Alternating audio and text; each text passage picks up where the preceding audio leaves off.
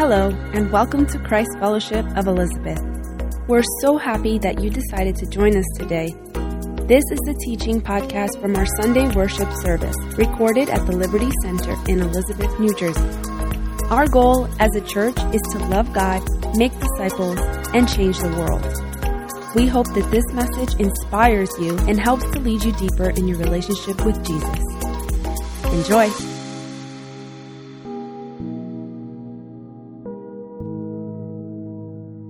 Good morning, CF. Good morning, buenos dias. So to start off this morning, I'm going to start off with a nice little basket here. And I have my lovely assistant, my wife, Jen. Why don't we thank God for her? You could go down the stairs there. So we're going to do a little game, you could say, in the beginning. And my wife is going to be standing here looking at all of you on the floor in the balcony. And I'm going to ask three simple questions, okay? Three simple questions. And for the person that gets it right, there is a reward for it. Now, mind you, there might be a couple of you that get it right at the same exact time. But Jen has the beautiful responsibility to pick a winner and decide who said it first. Who said it first? I just want to highlight Sue Salka is with us, one of our missionaries as well. Thank you so much for being with us. Yeah, so already I'm going to show you three different trees, okay? And you have to guess what fruit is made in each of them. Okay, ready? This is the first one. Apple, whoever said apple, up there in the balcony. You get some apple. Don't eat it during service though, okay? If I find all these apple pieces on the floor, no, I'm joking. So maybe someone could help you here. Run it up. Find a volunteer. Who could run that up to the apple winner there? Yeah, that was pretty. You got an apple picking, haven't you? All right. The next one, okay?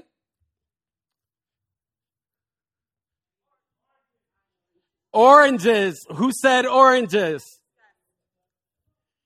All right.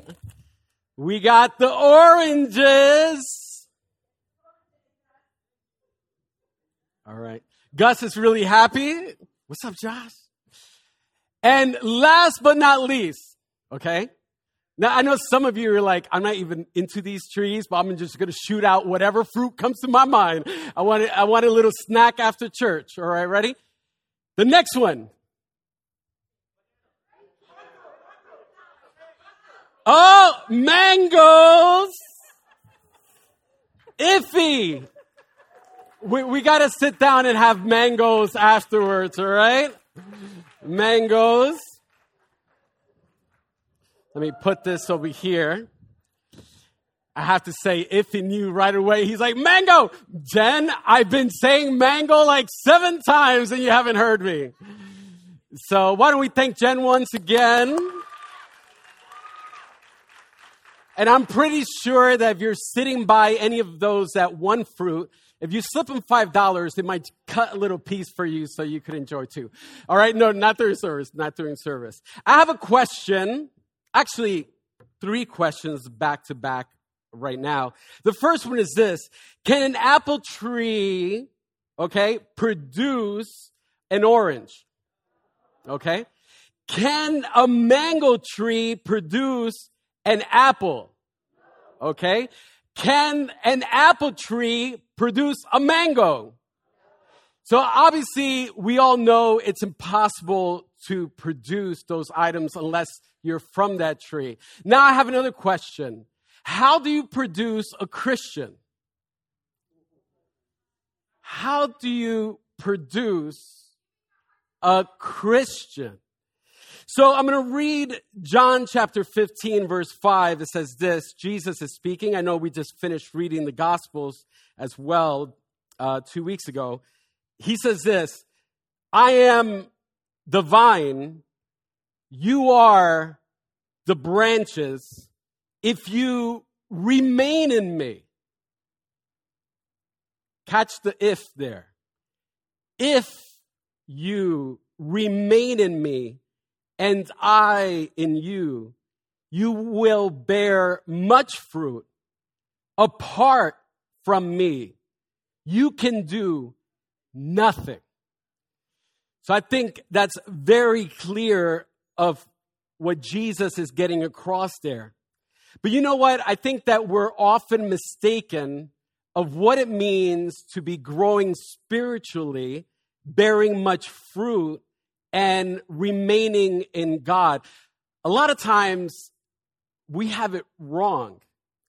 The same way in the beginning I asked you, is it possible for, let's say, an orange tree to bear a mango or an apple? We said no. Sometimes when we see these things, we think that automatically it's going to produce a growing Christian. And some of the things are, I'll give you an example. The first one is the length of years they've known God. So many times I've talked to someone and it's like, oh, I've known God for 40 years. Does that mean that there's spiritual fruit growing from their lives and that they're being transformed from the inside out and they're connected with Jesus? It doesn't mean that. Another big thing is Bible knowledge. I know people that don't believe in Jesus that could quote Bible verses better than a lot of people that would say that they're Christian. So Bible knowledge doesn't translate to spiritual growth or someone that's close to Jesus. It's just knowledge. And we know unless you apply God's word in your life, you're really like not doing anything with it. Another thing is titles.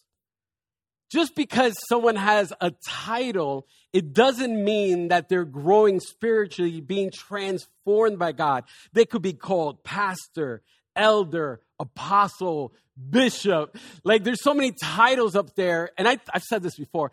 I don't get impressed by titles.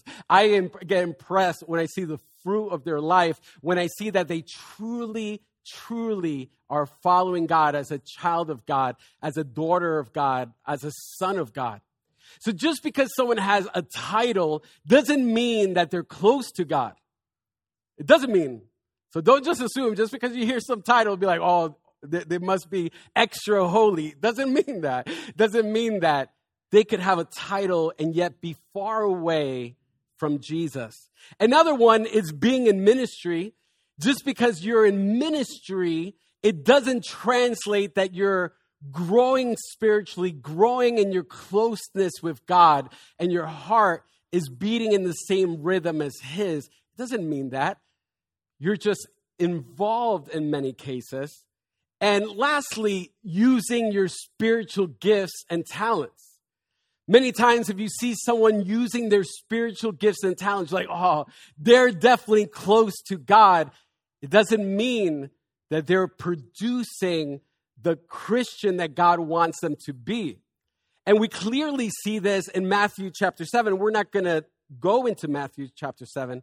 But there you hear Jesus saying that there will be people prophesying in His name, casting out demons in His name, and doing mighty works in His name. But Jesus said, I never knew you.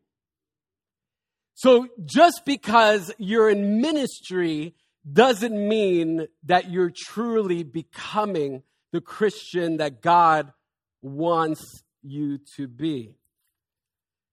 So how could you tell if someone's growing spiritually? Jesus said that you could know someone by their fruit.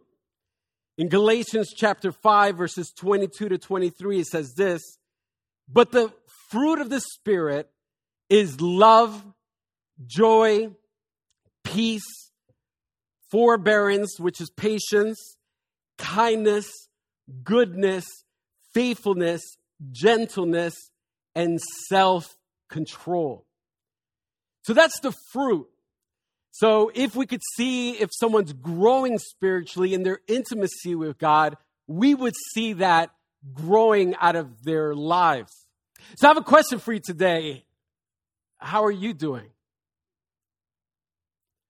How's your love The first one, how is your love? How's the joy in your life? How's the peace in your life? How's the forbearance, the patience in your life? How's the kindness in your life? How's the goodness in your life? How's the faithfulness in your life? How's the gentleness in your life? How's the self-control in your life? And when I'm asking you this, I'm not saying it when all things are going well. I'm saying when things are also going bad. When there's crisis happening, when there's tragedy in your life, when there's problems in your life, when things don't go your way, does the patience come out? Does the love come out? How would those that are closest to you say your fruit is? How would your suegra say your fruit is? Your mother-in-law.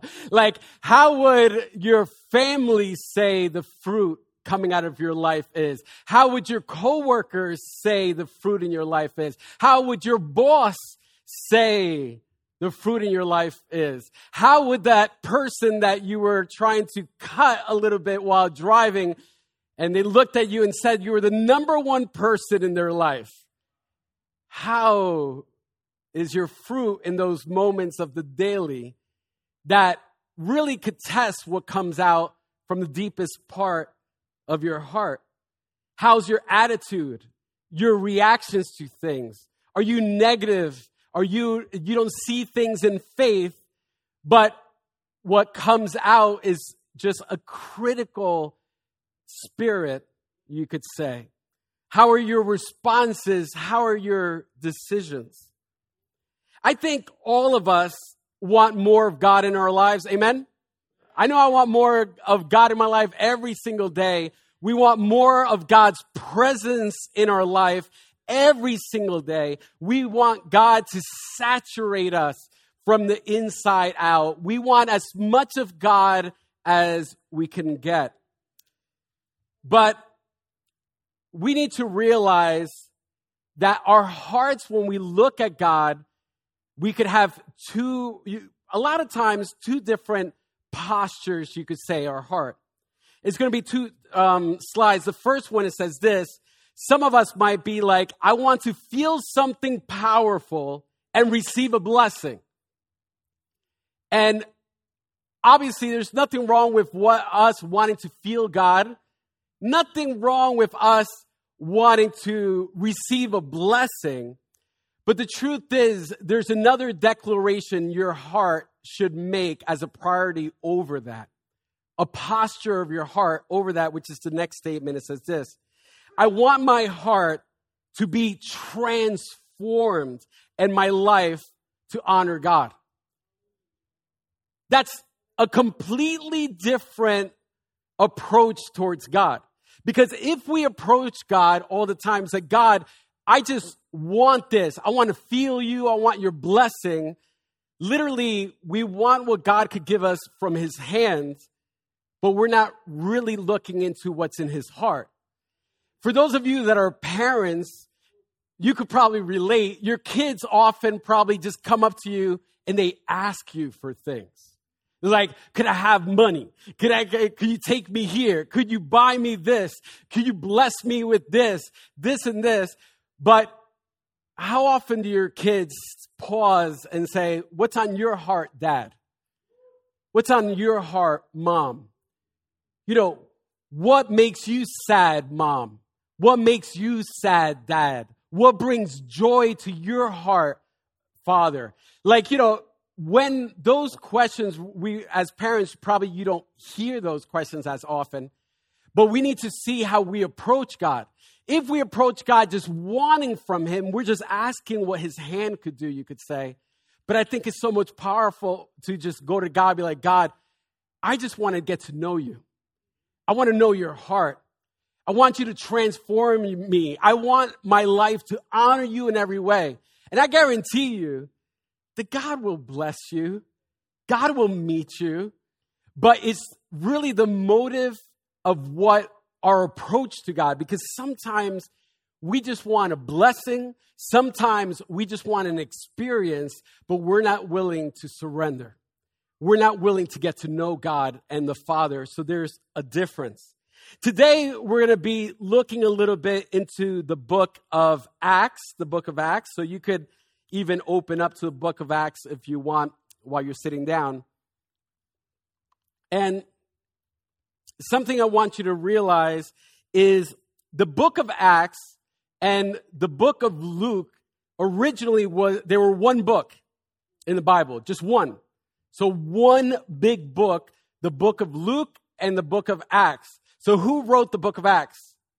Luke. So it was one book, and pretty much after 100 years of Jesus after he was here on earth, it was split into two. You could say the book of Acts and then the book of Luke.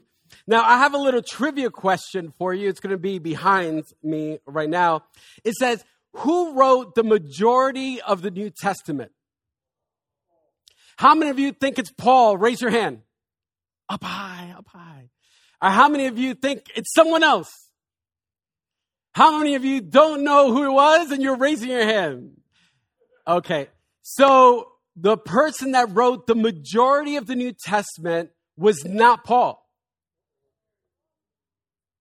They gave the Sunday school answer, the perfect answer, the Holy Spirit. Definitely the Holy Spirit wrote it. But the person that wrote the majority of it was Luke, because the book of Acts and the book of Luke combined as a volume is more verses than the 13 letters of Paul.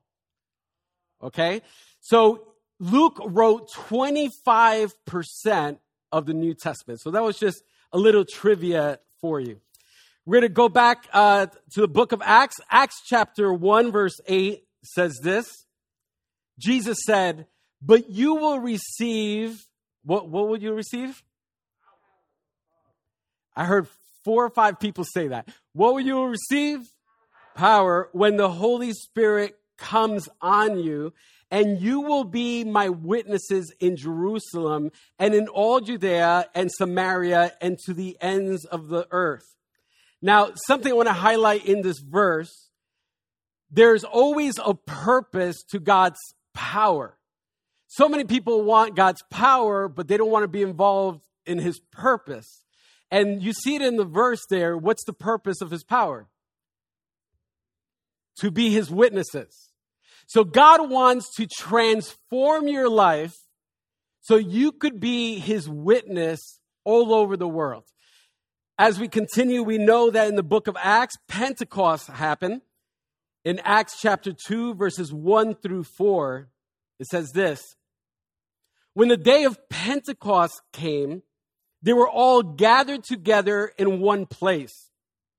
Suddenly, a sound like a blowing of a violent wind came from heaven and filled the whole house where they were sitting. They saw what seemed to be tongues of fire that separated and came to rest on each of them. All of them were filled with the Holy Spirit and began to speak in other tongues as the Spirit enabled them. So something that's important for us to know, and we're going to talk a little bit about the Holy Spirit, is that in the Old Testament, whenever you saw the Holy Spirit, obviously you see him in so many different ways, working and doing things. But when he would he would pretty much interact with people, you could say, and his presence would interact with them. It would say that his presence would come upon them or would go on them before. The difference now in the New Testament, you see, and we just read right now, it said there that the presence of God pretty much, it said all of them were filled with the Holy Spirit. Filled with the Holy Spirit. So in the Old Testament, the Spirit of God would come upon people.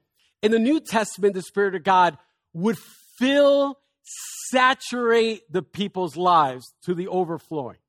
And something that's interesting too in the New Testament, it's not a one-time filling, you could say. I need God to fill me up every single day of my life. There's not one day I could go and walk through this life without God's presence and Him guiding me and helping me and transforming me and speaking to me, and for me to heal me as well. So there's not one day I could go through life without Him. And I want Him to fill my life. How many of us want God to fill our lives? I don't want, so many people, like the other day I was talking to someone, and I wasn't even planning to share this, but I was just talking to someone, and we were just talking, and then he just looks at me, and he's like, Carlos, but like, I don't believe in religion. And I look at him, I was like, I actually don't like religion either. I don't really believe in religion too. And his head like pretty much like was like, what in the world is he talking about? He's like, well, you don't believe in religion. I was like, I don't want religion in a sense of just going through the motion, going through going through the motion, going through a routine, doing things outwardly. I want a relationship with God. I want to hear His voice. I want to go through the day and feel God's leading and whispers and knowing what He wants me to do every single day. Not what I want to do. It is completely different. Something that always gets me is that the day of Pentecost, the people that were gathered in the upper room, could anyone guess how many people were there? 120. 120 people were there. But those that were there, they had their hearts prepared. They had their lives empty of all the nonsense of the world. They were just completely focused on wanting more and more of God in their life. They wanted to do God's will. They wanted to do whatever it took. They wanted to do God's will. Even if it meant they had to die for the cause, they were willing to die. They were willing to do whatever. They just wanted more and more of God in their life.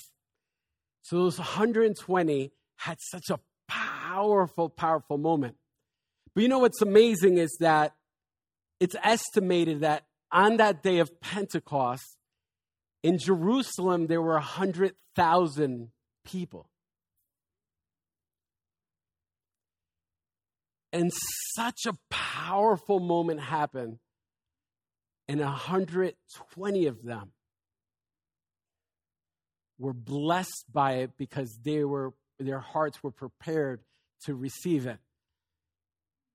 So many people, the day of Pentecost, so many people were probably shopping in the stores, taking Ubers, donkeys, like different places.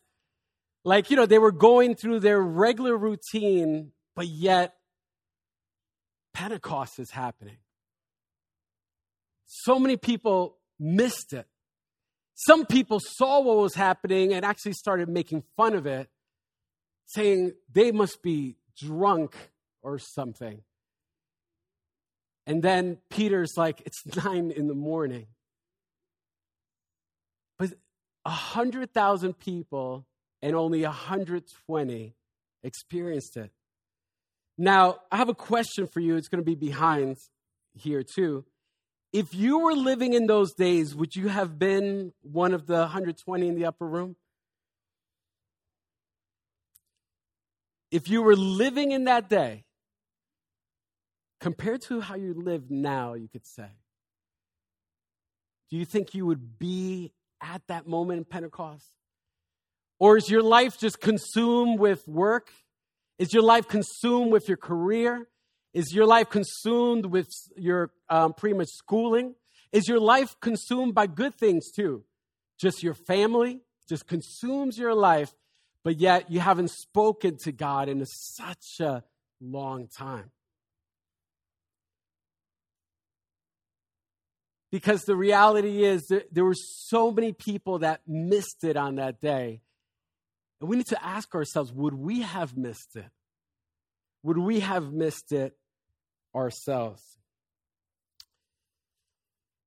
If I had to paint a picture to you of what most Christians in this world would look like, you could say.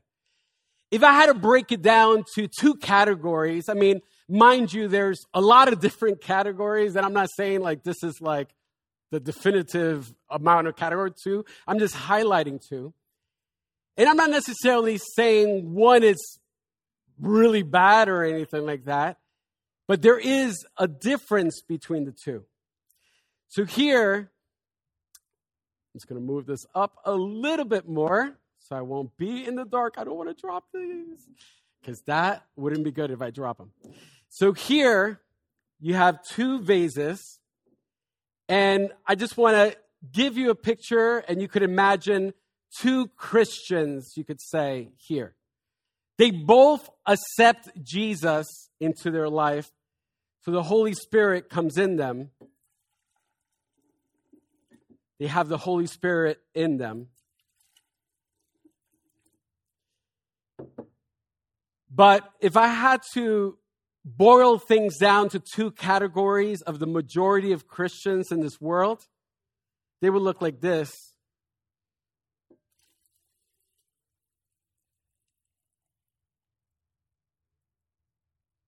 There's really just two categories to really focus on today. Both of them have the Holy Spirit in their lives, but just one of them is full of God's presence. There's a difference between the two. I'm going to highlight to you, let's say, a church Christian as an image here behind me. A church Christian. You could picture this, someone that attends church. Attends. Let's say they accepted Jesus, so the Holy Spirit is in their life. They made Jesus a savior of their life because obviously we need Jesus. We need to realize the sacrifice he made on our behalf, and we need to believe in him for the forgiveness of our sins because of the punishment that he took in our place. But we all want a savior. All of us. We like to see Jesus as a savior because we like to be rescued from hell, rescued from our problems, rescued from our issues. So many times when things are going bad, even people that wouldn't even consider themselves Christian, they'll be calling out to God because they want rescuing. So we all need a savior, but someone that attends church, is easier for them to see God as just savior. They see the next step, you could say, as attendance. I will attend church, but we know that we're the church. It's not a building, but they see it almost as a place to go, like an event on a Sunday that I need to attend and be a part of. There is a possibility that they want to take it a step further and they might be a volunteer. And trust me, we love volunteers. We recruit volunteers. We want everyone to be plugged in as a volunteer. And there's nothing wrong, of course, being a volunteer, but you need to listen to the full picture for me to highlight what I'm trying to emphasize. And then after being a volunteer, they might even be a leader as well. But the situation with this is that there's another journey, you could say, another 5 levels of a little like tiers that you could do that will really take you to a different course. Before we go there, I just want to let you know this, that you could be a volunteer, you could attend church, you could be a volunteer, and you could be a leader sometimes in church too, and your life look like this. You could attend church every Sunday, but yet not be full of God's presence in your life. You could be a volunteer on a weekly basis, probably even 3 or 4 times, but your life could still look like this, not be full and filled with God's presence. You could even be a leader. And when I say leader, I'm talking about every level. You could be a pastor and your life looks like this. Because we all have the responsibility to walk the other path, the other journey that I'm going to highlight. There's something wrong with this picture. God wants us to be filled completely. Now, I highlighted, you could say, the church attender Christian. Now I'm going to highlight the biblical Christian, the next image there. They start off the same. They accept Jesus into their life, and the Holy Spirit is there. But they don't just see Jesus as Savior. They see Jesus as Lord of their life. And there's a big difference. Because when Jesus is the Lord of your life, He's the King of your life. So He's the one that calls the shots. Like the person that's sitting in the throne of your heart, it's not you anymore. It's God that's sitting in the throne of your heart. It's not what you want to do anymore. It's what God wants to do through your life. And at that moment, when you say Jesus is Lord, you need to realize what that truly means. But when you do that, the moment you say Jesus is Lord, you're automatically saying all the other things in your life, you're not Lord of your life. Your job is not Lord of your life. Your career is not Lord of your life. Your relationships are not Lord of your life. Not even your family is Lord of your life. These are good things, but they're still not Lord of your life. You need to know who's the Lord. All these things are not, fear is not going to be the Lord of my life. Worries is not going to be the Lord of my life. My problems are not going to be the Lord of my life. My circumstances, my hurts, my pains, my past, my present, my future, all those things, all those worries and cares and everything that might be with that, that's not going to be the Lord of my life. Jesus is going to be the Lord of my life. So the moment you make that declaration, you know what happens? You start removing stuff that might be filling the vase and making room for God's presence to be poured into your life more. So there, the biblical Christian accepts Jesus, you could say, into their life as their Savior, initially, sees Jesus as Lord, and also takes it to another level and surrenders everything. Everything. When I say surrender everything, it's that you don't hold anything with your hands anymore. Nothing belongs to you. Your house is not yours.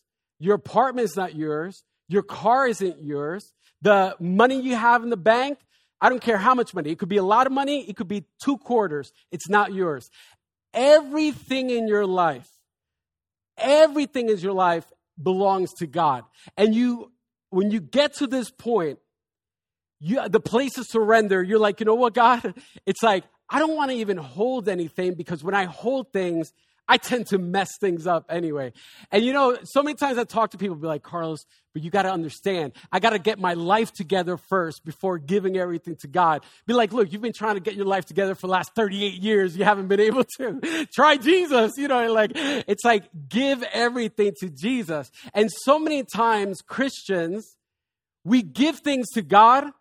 We give it to God. We bring it to the altar. We might lay it at the cross. And pretty much before everyone leaves, we come back and we pick it up again. Or in the morning, we might pray, give something to God, but yet we take it away from the front of His throne, thinking that we could handle things or do things better than He can. Let me tell you, in my life, there's so many situations, sometimes and issues and problems, and I just leave it in God's hands and I just pray and it gets resolved. And miraculously it gets resolved. And sometimes they're like, oh, Carlos, thank you for what you did or whatever you did. I was like, I didn't do anything. It's just God is the one that's always working behind the scenes. The next step to go deeper, because we want to make sure we remove everything out of our life so our life could look like this, is holiness. Not only surrender everything, but holiness. You know what holiness means? It means to be separate, set apart for God. Your entire life is separate from God, for God. You no longer will be dabbling with one foot in the world and one foot following God. 100% is with God. You're no longer saying, Jesus, I love you on Sunday, but entertaining sin every day of your life.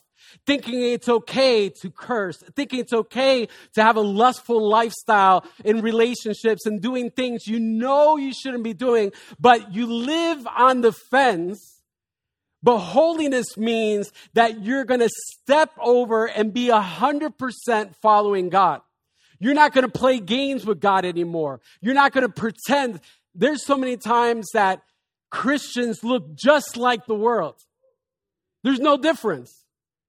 So many times they look just like the world, and it's simply because of this. They accepted Jesus. They have a little bit of the Holy Spirit, but the rest of their glass is filled with the world. They haven't taken this journey of these 5 tiers to really surrender and give everything to God. So when people see them, they're quick to say, oh, I'm a Christian, because they're speaking out of this part. But what everyone else sees in their life is the world that's in them as well. So there's a big difference with that. And so many times Christians want to fall in line with what the world is saying. You know, I don't care what the world says. The world could say whatever they want to say. And whatever they want to say, I don't care if they say it's right in any way, shape, or form. All I know, I'm going to gear my life towards the Word of God. If the world is saying something is right, and the Bible clearly says it's wrong, I don't care if there's billions of people saying that it's right. It's wrong.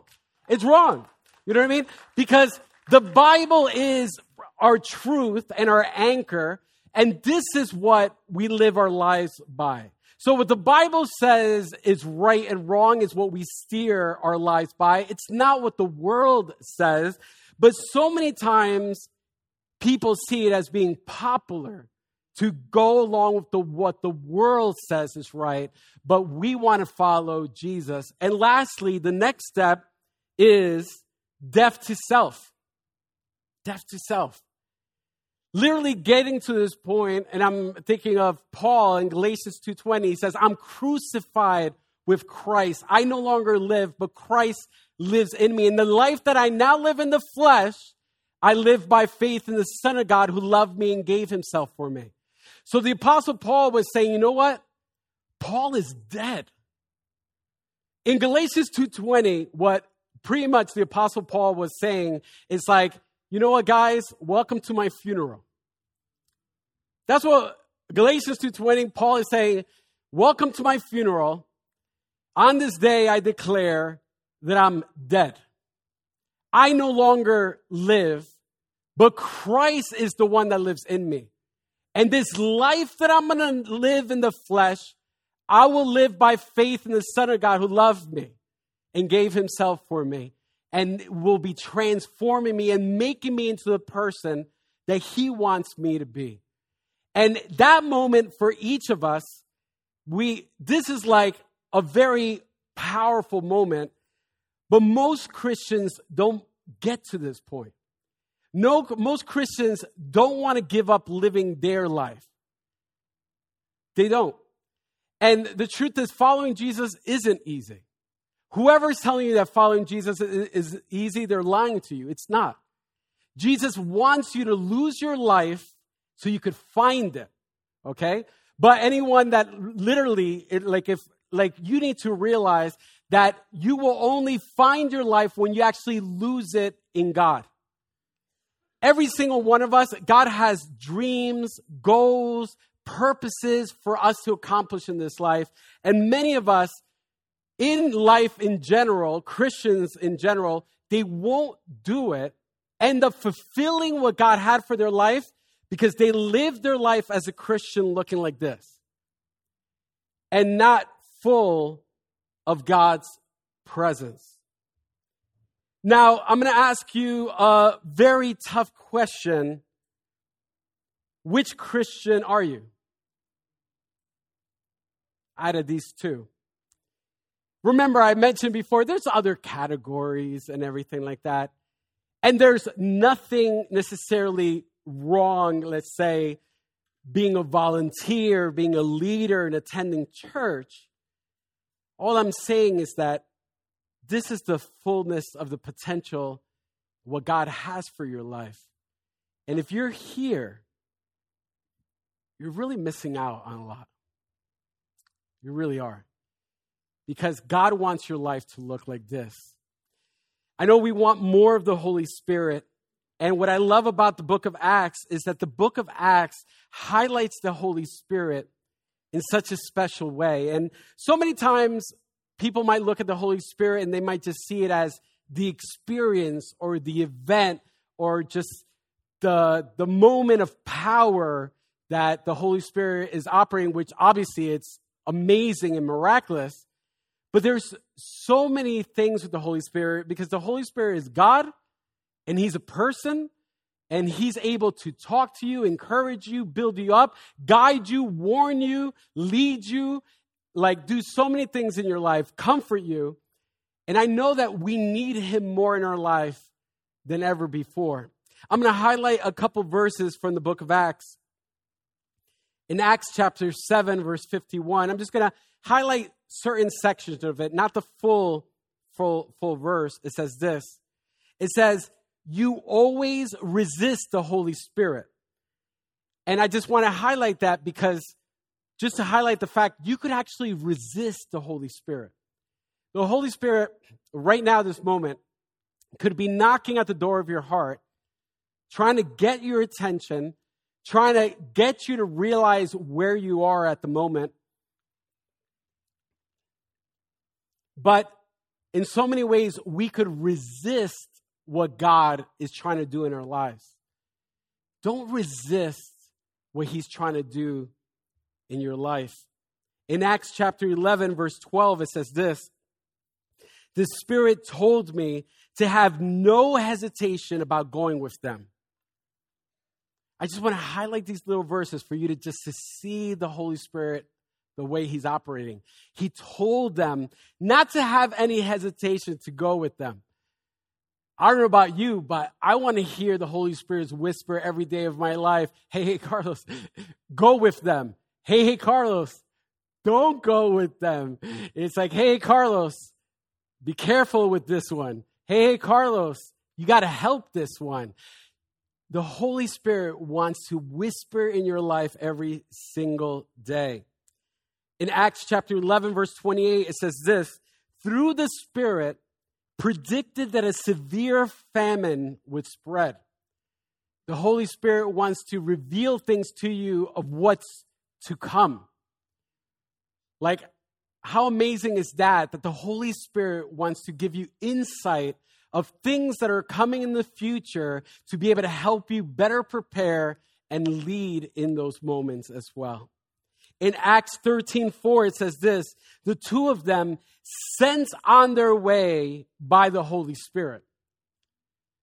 Every day when you leave your house, how cool would it be that the Holy Spirit sends you out of your house as you proceed to go to work, to go to school, to do your chores or whatever you got to do, to return your packages from Amazon that you order and you thought it was the right size and you got it wrong.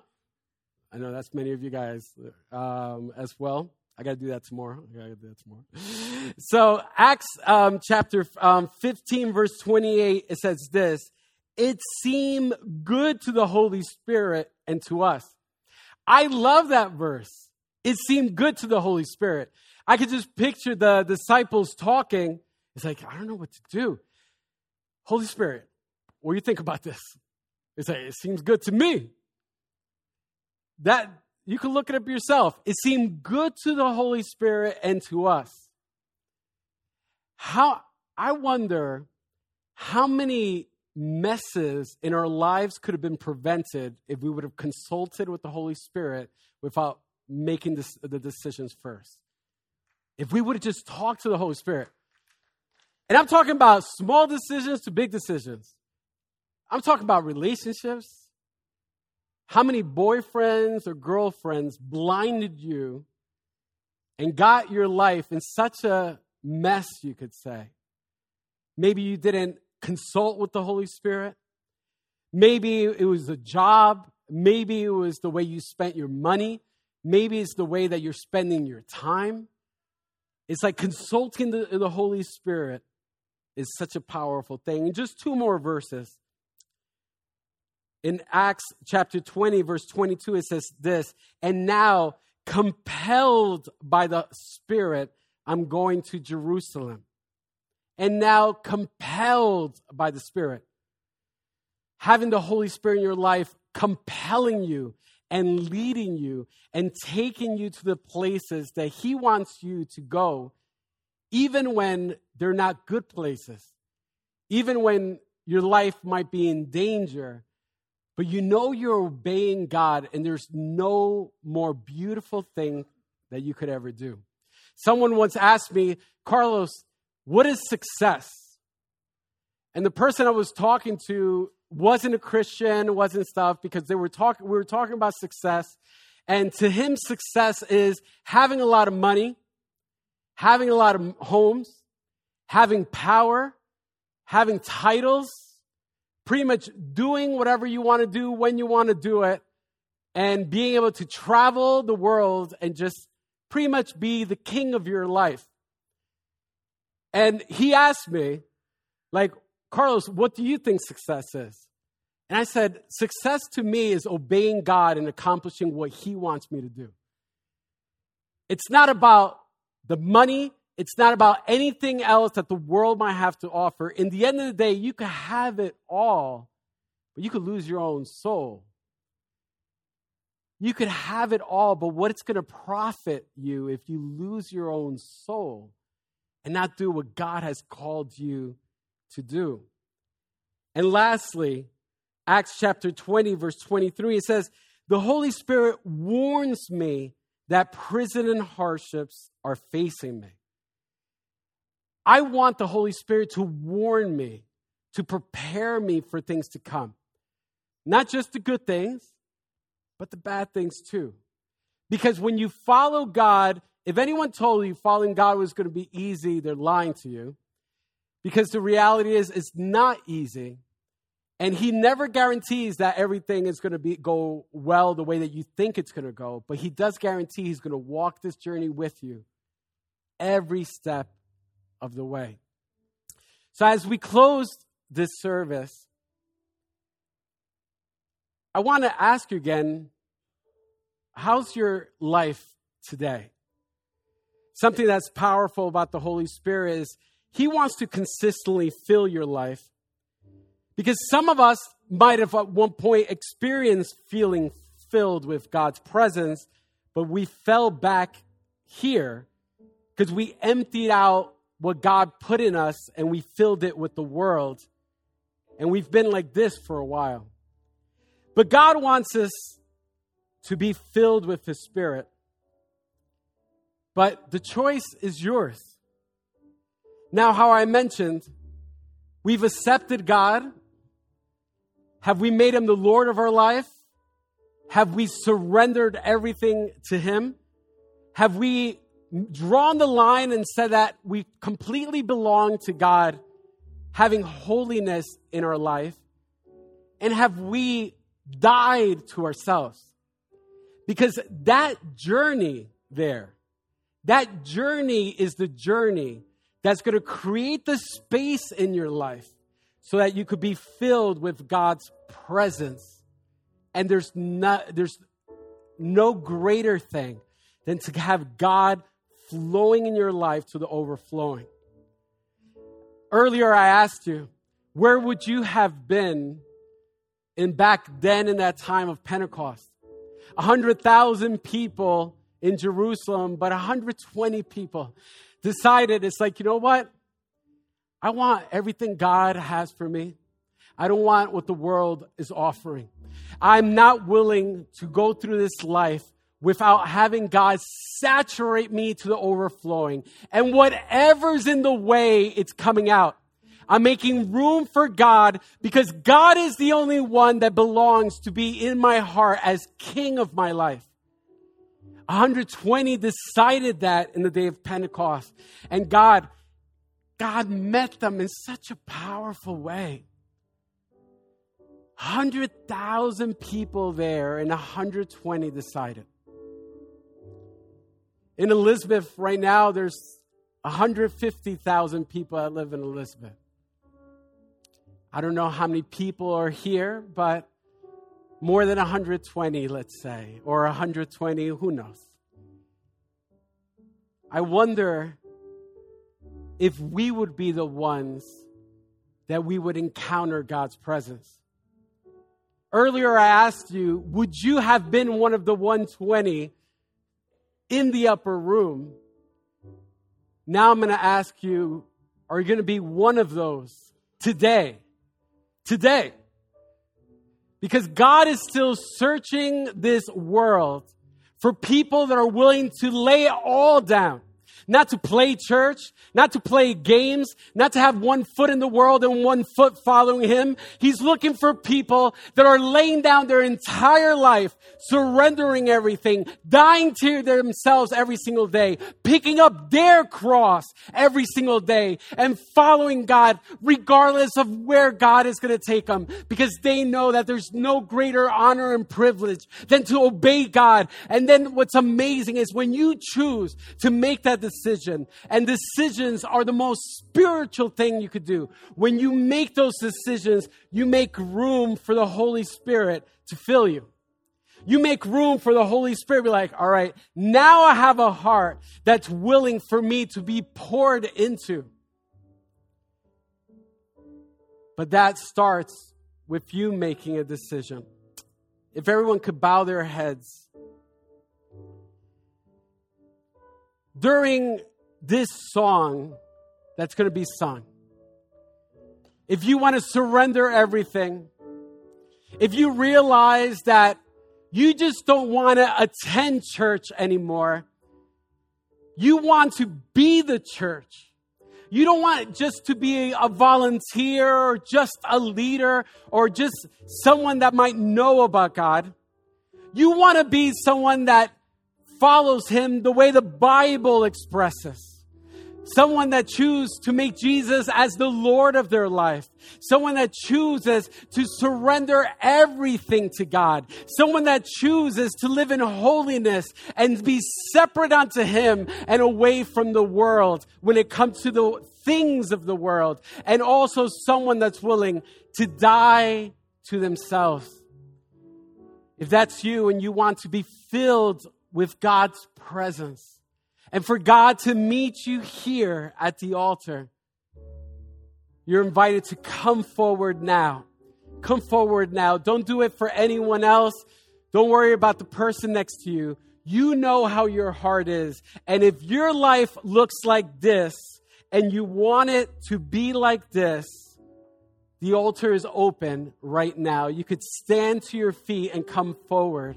And for the rest of you, we're going to ask all of you to stand as well, just so that we would be able to spend this time in worship. But if you want to surrender everything, come forward here at the altar. Spirit of the Lord is here. Even right now, where you are, I want you to whisper and talk to the Holy Spirit right now. Let the Holy Spirit hear your whispers from your heart. Talk to Him. Let Him know what you're surrendering. Let Him know what you're deciding on this day. Let Him hear from your own voice that you need Him. Part of your life, filling your life to the overflowing. Your entire life. Speak to Him now.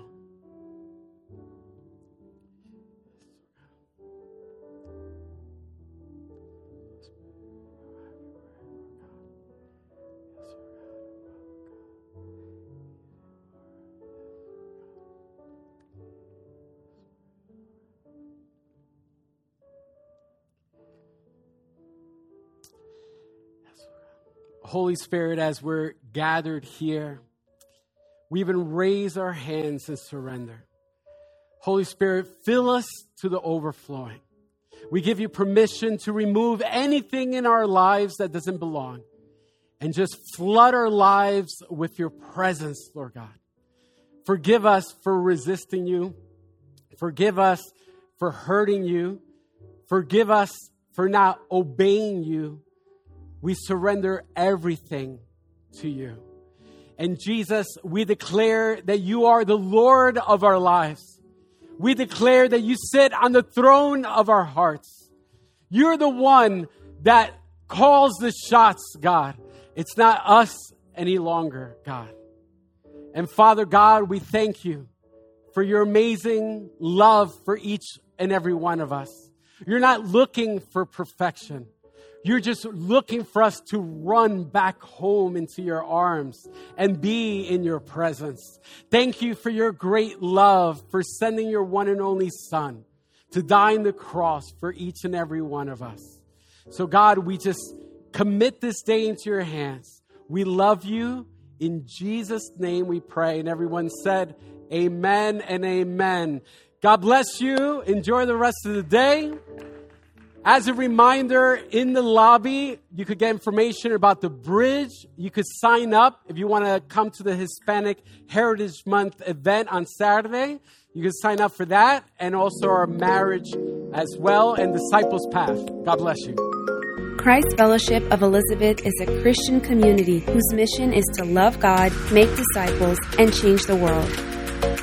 You can learn all about us by visiting cfofelizabeth.com. We meet each Sunday at 10:30 a.m. at the Liberty Center in Elizabeth, as well as at various times throughout the week. If you'd like to see a video recording of the full worship service this teaching came from, you can watch on demand on our YouTube channel, and you can join us live online every week by visiting cfofelizabeth.live. We hope you enjoyed this week's message. Make sure you subscribe in Apple Podcasts, Google Play, Spotify, or your favorite podcatcher so you never miss an episode. See you next time.